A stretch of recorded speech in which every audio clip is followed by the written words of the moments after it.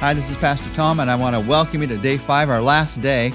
We're looking at 1 Corinthians chapter 9, these challenging chapters, chapter 8, chapter 9, about how to live the Christian life, how to live in freedom, but also give up those freedoms in order to love the people that are around me. And we've been looking this week at what Paul says are the reasons I would give up a freedom, so that I don't hinder the gospel of Christ. Because it's really a reward, a privilege to do so. So that all can be won to Christ, so I can win as many as possible.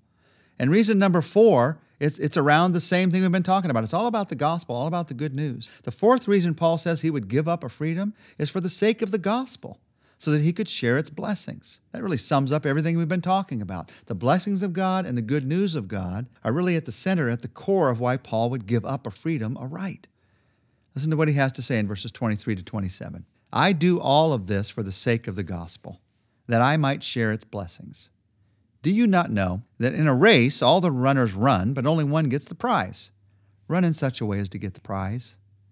Everyone who competes in the games goes into strict training. They do it to get a crown that will not last, but we do it to get a crown that will last forever. Therefore, I do not run like a man running aimlessly.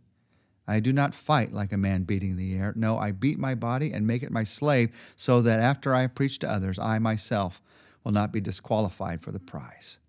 Paul says, for the sake of the gospel, that I might share its blessings, that's why I would give up a freedom. That's why I would serve others. And the way that he does it here, he says, I buffet my body and I make it my slave. He says, I give my entire physical self to this. If you're going to give up a freedom, it's going to involve your physical self. And Paul says, I even, in some sense, am making a slave of my body in order to be able to serve others. Now, what does he mean here? How do you do that? What does this phrase, I buffet my body, have to do with? There are 3 specific things Paul is talking about here when he talks about this kind of life, for the sake of the gospel, that I might share its blessings. Commitment, strict training, and the decision not to run aimlessly, those 3 things.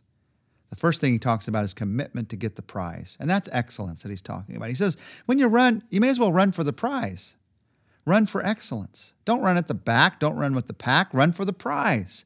All run, he says, but only one gets the prize. So run for the prize, not out of pride, but out of excellence. Run to be the one who did the very best. Not because you can look at all the other people and say, look, they did worse, but because you can look at yourself and say, I did everything I could as I reached toward that finish line. Paul is saying here, in the Christian life, it's not enough to say, at least I ran. It's not enough to say, at least I ran along with everybody else. If we do that, we're going to all start running slower and slower and slower, and all be together and all still feel very good about ourselves.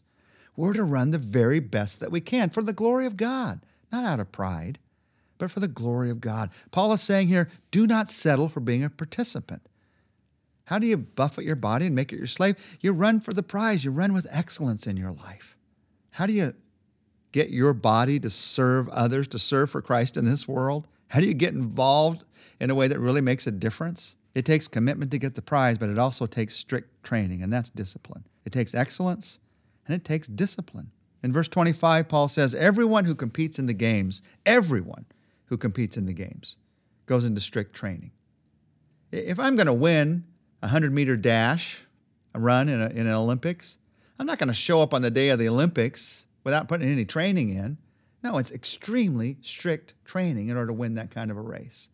If you're going to win a marathon in your own community, if you're going to win a 5K run that was run maybe just a couple weeks ago, you don't do it by just showing up and thinking, I'll be strong enough, I'll run faster than anybody else.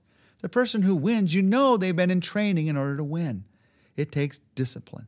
So in verse 27, when Paul says, I beat my body, I make it my slave, that phrase, beat my body, doesn't mean punishment. It means discipline. It means personal discipline.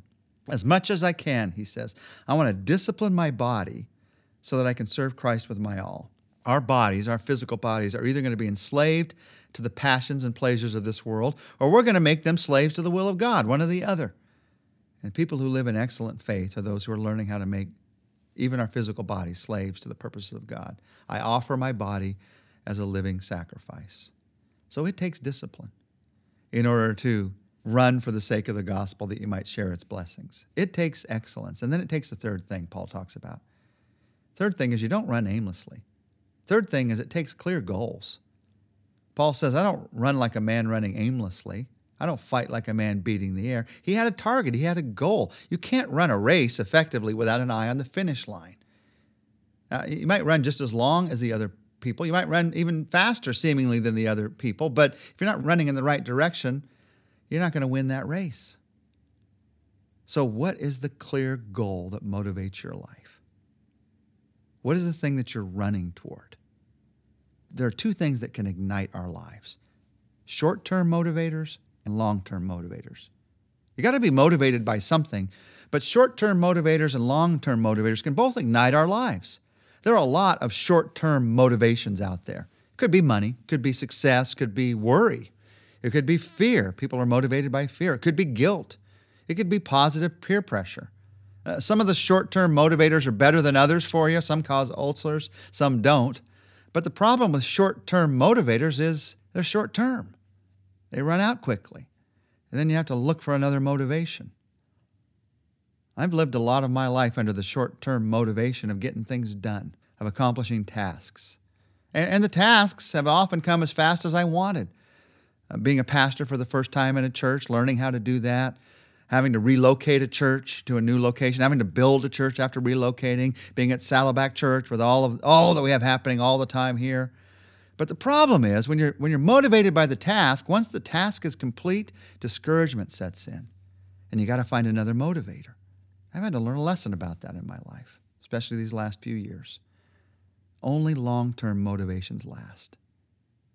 If you find yourself cycling from being motivated to being discouraged, it might be that you're relying on what can only motivate for the short term. And the truth is, we have long-term motivations. That's at the very center of enjoying the good news, and it's at the very center of living out the disciplined kind of life that God's given you to live.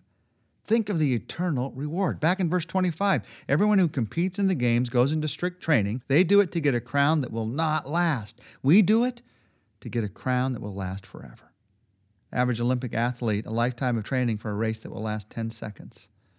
A worthy goal in this world, where a lot of people have no goals, is to win an Olympic race. But as glorious as that may look on television, it only lasts for a moment.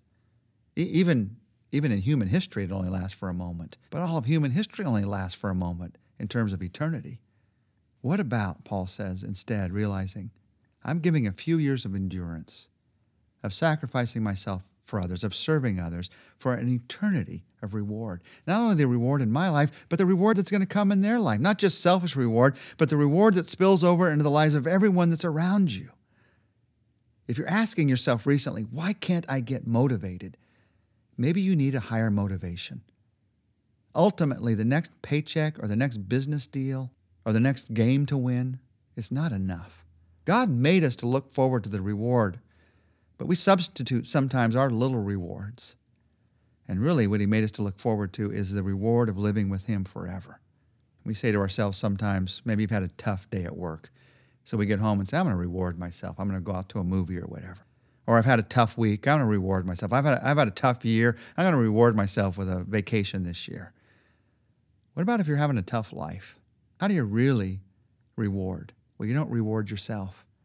Instead, you look to His reward, the reward that comes in Christ. Now remember, the motivator behind all of this is I'm willing to give to others, to serve others, because I'm looking to the reward. Remember, we started this week by saying, I do not have the right to give up my freedom in Christ, but I do have the freedom to give up my rights. And the way you do it is by looking to the reward. The way you do it is by looking to the benefit that comes to the gospel. The way you do it is by deciding to serve others. The way you do it is by looking at the example of Paul, but asking for the strength of the love of Jesus Christ. Let's pray together for the strength to serve. Jesus, give me the strength to serve today. That strength can only come one day at a time. I wish somehow you could infuse me with the kind of strength that would be there, a way of thinking that would be there for the rest of my life. But I know how easy it is to think selfishly, to think about my rights and my freedoms. Each day I need your Spirit to speak to me. And we pray for your Spirit to speak to us today. Show us where we're being selfish. Show us how we can set that selfishness aside and decide instead to serve. And let these motivations, the motivation of the good news of Christ, the motivation of the reward of sharing that good news, the motivation of the joy of living for you, let those rise to the top of our minds right now, so that today, this day, we could serve you by loving you and by loving others. We ask this, Jesus, in your name. Amen. Next week, we're going to look together at 1 Corinthians 10, and Paul is going to continue to talk about how to promote love and freedom over knowledge and rights. He's going to focus in this chapter about how to deal with the temptations that you and I face in this world.